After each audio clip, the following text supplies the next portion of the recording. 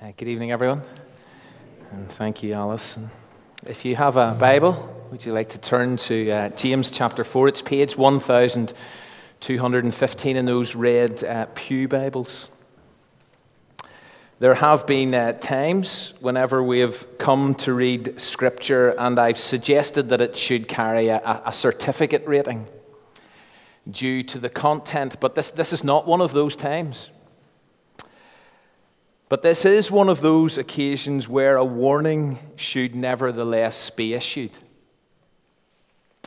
You know when you're watching the news, for example, and the presenter says that the following report includes some details which some viewers may find upsetting. Well, what we're about to read probably falls into that category. Some of the details, even some of the language that James uses here is pretty unnerving. For anyone who is visiting with us tonight, we have been reading our way through this New Testament instruction manual on authentic Christian living under the title Keeping It Real.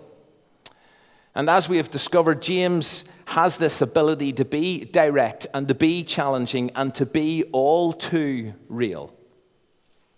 So, let's stand together for the public reading of God's agitating word.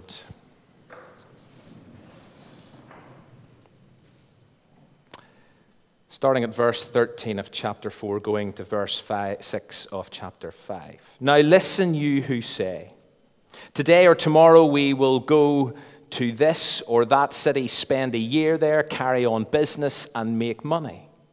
Why? You do not even know what will happen tomorrow. What is your life? You are a mist that appears for a little while and then vanishes. Instead, you ought to say, if it is the Lord's will, we will live and do this or do that. As it is, you boast in your arrogant schemes, and all such boasting is evil. If anyone then knows the good they ought to do and doesn't do it, it is sin for them. Now, listen, you rich people. Weep and wail because of the misery that's coming to you. Your wealth has rotted, and moths have eaten your clothes. Your gold and silver are corroded. Their corrosion will testify against you and eat your flesh like fire. You have hoarded wealth in the last days. Look, the wages you failed to pay the workers who mowed your fields are crying out against you. The cries of the harvesters have reached the ears of the Lord Almighty. You have lived on earth in luxury and self-indulgence. You have fattened yourselves in the day of slaughter. You have condemned and murdered the innocent one who was not opposing you. Grab a seat. Let me ask you a question. What are you doing tomorrow? What are you doing tomorrow? What are you doing this week? What are you doing over the next month? I'm pretty sure all of us have got plans. We've got dates, we've got events in the diary, we've got them on our phone, we've synced our devices. We have organized what we're doing and when we're doing it and where we're going. And whenever your life is busy and it's getting busier and you have multiple commitments, you need to make plans, don't you? You need to sort out your schedule, and maybe you even need to coordinate the rest of the family's schedules. It's all part and parcel of life. It's all part and parcel of modern life. But there's a real danger in it, and James speaks into the real danger with this. And it's the danger of presumption. The danger of presumption, where we make plans, A, as if we're in control, or B, as if tomorrow, as if this week is a guarantee. It's not that making plans is wrong or it's pointless, but when you plow on ahead and you make plans and you forget to reference God, then you do have a problem. James observes a group of traveling merchants who have this mentality that they're busy, they're making plans, they're sorting out their own lives, their own schedules. And so he cuts to the chase in typical fashion. But what he says next is not only applicable for traveling businessmen and businesswomen. James raises the reality and puts his finger on the uncomfortable truth that none of us knows what will happen tomorrow. None of us. No matter what plans we have put in place, none of us really has a clue what will happen in the next 24 hours, even in the next hour. We don't know the future. And why? Because we're not in control. Despite what we sometimes think and how we sometimes behave, we may not get this service finished before something happens that none of us seen coming, including the return of Jesus, or any of us taking our very last breath. And that is, for many people, a profoundly unsettling thought, and it's why I said a moment ago that some people may find the content that we're going to look at tonight disturbing, maybe even offensive. You see, I do find myself putting things in the diary as if they are a given. It's not just that things are planned, they're assumed. And James issues a wake-up call reminding us, listen, do you know something? You're not the captain of your own ship. You're not the captain of your own destiny. And as he stresses this point, he asks a rather direct question. He says, what is your life?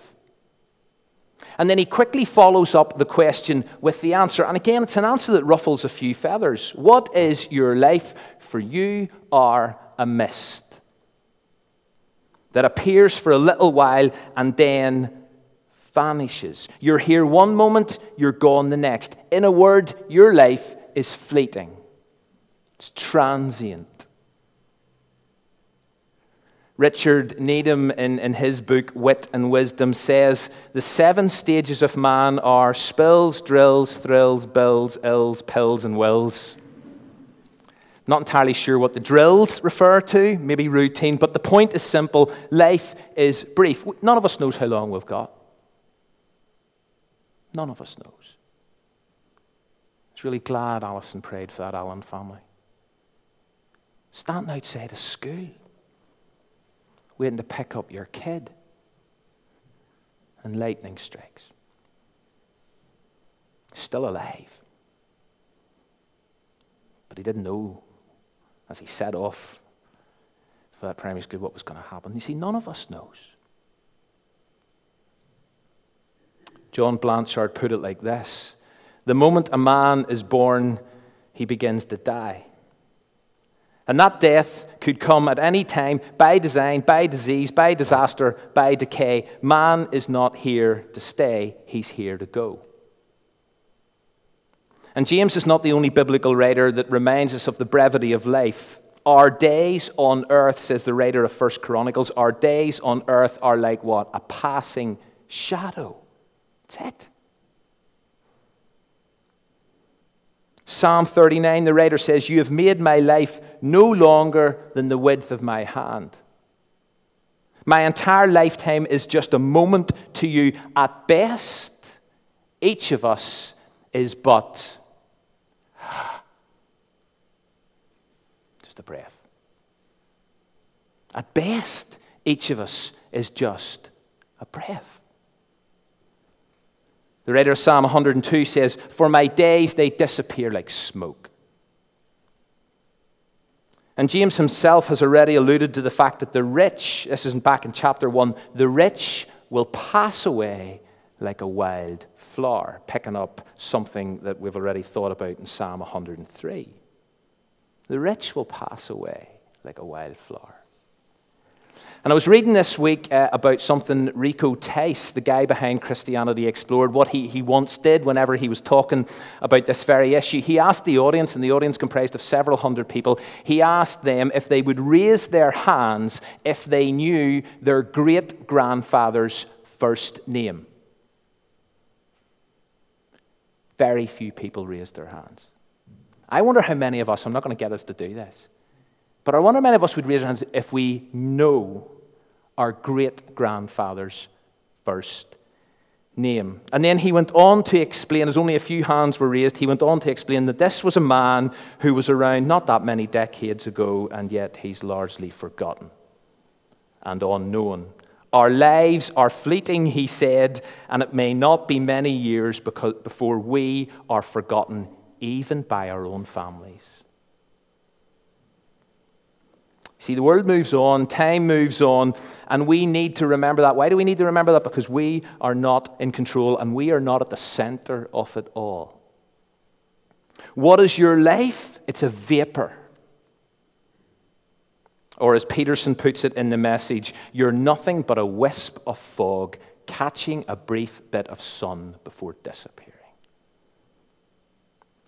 Now, I know this all sounds a bit morbid. Remember, Northern Ireland did get beat earlier. Sorry, I've just spoiled that for someone who's recorded it.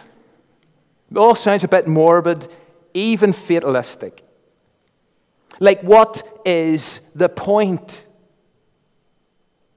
Which is why, again, I said earlier, some listeners may find this information upsetting.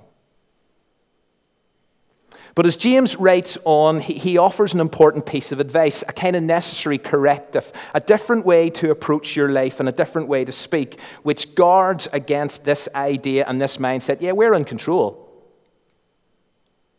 Here's the necessary corrective. Look at verse 15. Here's what James says. Instead, you ought to say, now what he says next should be fascinating, because James is saying here, instead, this is what you ought to say. And here's what we ought to say. If it is the Lord's will, we will live. Or we will do this, or we will do that. If it is the Lord's will, DV. It's not that long ago that you would have seen those letters on letters. Even heard announcements which would have included them. Does anyone know what the letters DV stand for? Here's a wee challenge in your Latin. Very impressive. What does it mean? God willing. You don't hear that a lot anymore. Sure you don't. And maybe that's partly because it became a bit repetitive. A bit of a throwaway formula, a protective talisman, a bit of Christian jargon. But it's still incredibly important. I'm not suggesting that after tonight you write DV after every entry in your diary or you say it every time you make plans, but I do believe we need to recapture the mindset that recognizes that if it's the Lord's will, and only if it's the Lord's will, we will live. And we will do this tomorrow, and we will do that tomorrow.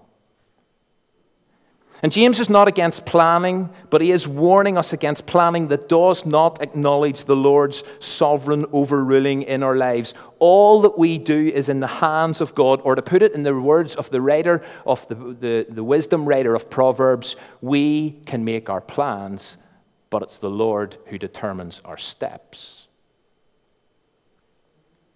And so when it comes to how we plan, the first thing I want to say, and just if you hear nothing else, hear this. When it comes to how we plan, let us not be presumptuous. We are not at the center. We are not in control. And if you think you are, just remember your life is a mist. Fleeting. Transient. Passing. But James isn't finished. And this is where the language gets pretty raw.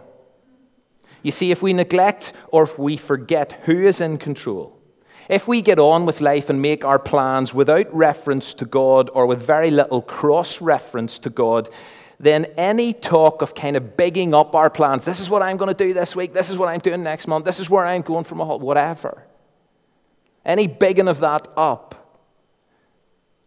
all that kind of talk, says James, all that kind of boasting about what I'm going to do and what I've organized and what I've planned, do you know what James says? It's evil. That's strong. Surely James can't mean it's evil. And why would he use such strong language? Well, ultimately, you see, it reeks of pride, the deadliest of sins. Verse 16 in the NIV, and particularly in the ESV translation, refers to arrogance. Here it is in the NIV, as it is, you boast in your arrogant schemes. This is what I'm going to do this week. I'm in control. I'm the captain of my own ship, my own destiny. I'll make as many plans as I want to make without referencing God, or with very little reference to God. Or as it says in the ESV, as it is, you boast in your arrogance. And therefore what James is saying is, you see, when you think you are independent, see when you think you're self-sufficient, see when you think you are in control and you forget how frail you are, that's pride.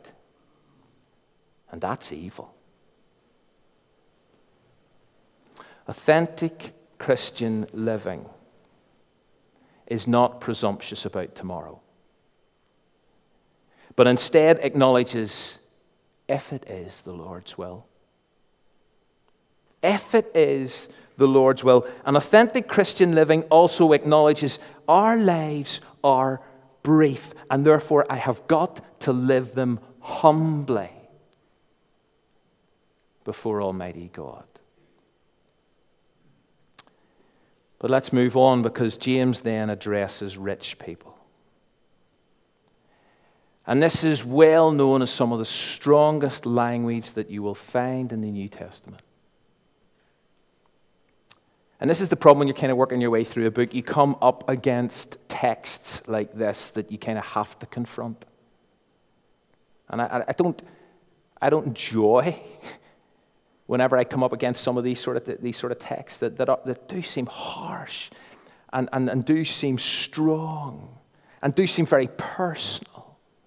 And I recognize that different people will hear them in different ways and process them in different ways and process what I say in different ways. But I've got to try to just reflect what I read and what is before us in God's Word. Now, there's a fair amount of debate and discussion about whether these rich people were Christians.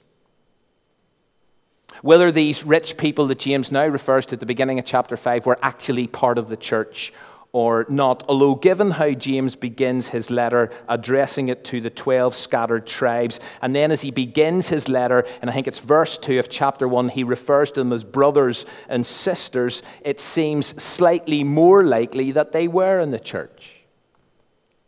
But either way, what James goes on to say in chapter 5 is effectively targeted towards all those people who are rich.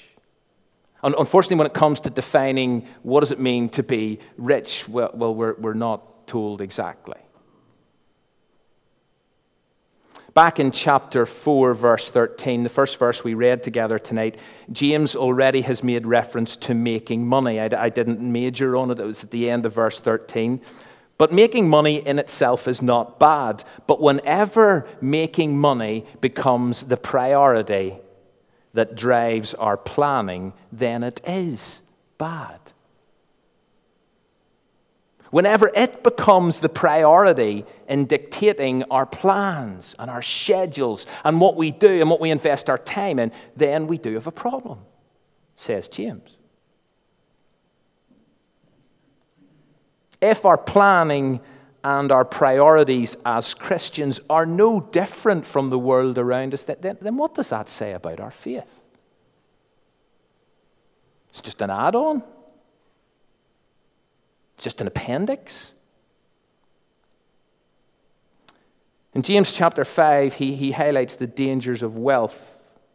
And he does use some uncompromising words and phrases. It's not that money, please hear me in this, it's not that money or making money or being wealthy is wrong in itself. And the Bible's clear on that elsewhere, but it is our attitude towards it and what we do with it or neglect to do with it that can be the issue. It's our attitude towards it and what we do with it and what we neglect to do with it that can be an issue. And James here identifies 3 sinful traits or pitfalls. And the first is hoarding. Verses 2 and 3, your wealth has rotted, moths have eaten your clothes, your gold and silver are corroded, their corrosion will testify against you and eat your flesh like fire. You have hoarded wealth in the last days. And it's a picture of waste, where stuff is amassed for its own sake. It's not that the owner needed it. It's not that he wanted to use it. The owner just wanted to have it. And in the last days, which is a reference to the ultimate end, the day of reckoning, amassed wealth and possessions and stuff are not going to impress or determine anything as we stand before God and give an account of our lives. Because what does James say? He makes the point that what is wasted testifies against us. I mean, this is a strong piece of thinking. What we waste will testify against us. It exposes the heart. Hoarding is foolish because all that stuff doesn't last. It corrodes, it rusts, it disappears. We live in a society where accumulation is seen as good. Having lots of possessions is often a measure of someone's life and success. The more you have, the better you've done. But James and so much of the rest of Holy Scripture cuts right across that. It's not that saving for the future or contributing to pension plans, for example, are wrong. It's not that we don't enjoy what we've got and what we have earned. But again, it's back to the attitude. It's about the way we go about handling this. It's about keeping God at the center of our finances. It's about using what we have rather than simply amassing it or stockpiling it, or simply, to borrow another biblical phrase, storing up treasure on earth. Kurt Richardson provocatively states, have I got it? No, thought I had it. Kurt Richardson provocatively states, reflecting on these verses, the rituals of amassing wealth and curating precious objects are really a dance with death. Hoarding, amassing. Don't need it. Don't even use lots of it, but like to have it.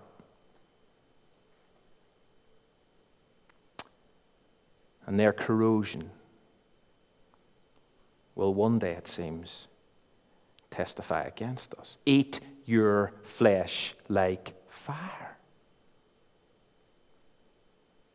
The second sinful trait or pitfall is extravagance. Verse 5, I know I'm jumping verse 4, we'll come back to it, but verse 5, you have lived on earth in luxury and self-indulgence. You have fattened yourselves in the day of slaughter. And again, James isn't having a go at those who are enjoying the good things that God has given them, but he is having a go at those for whom it's all about me. It's all about my lavish lifestyle and the service of self rather than serving others. Self-indulgence at the expense of others or without consideration for others is simply wrong. And no authentic Christian can or should entertain that mindset or attitude.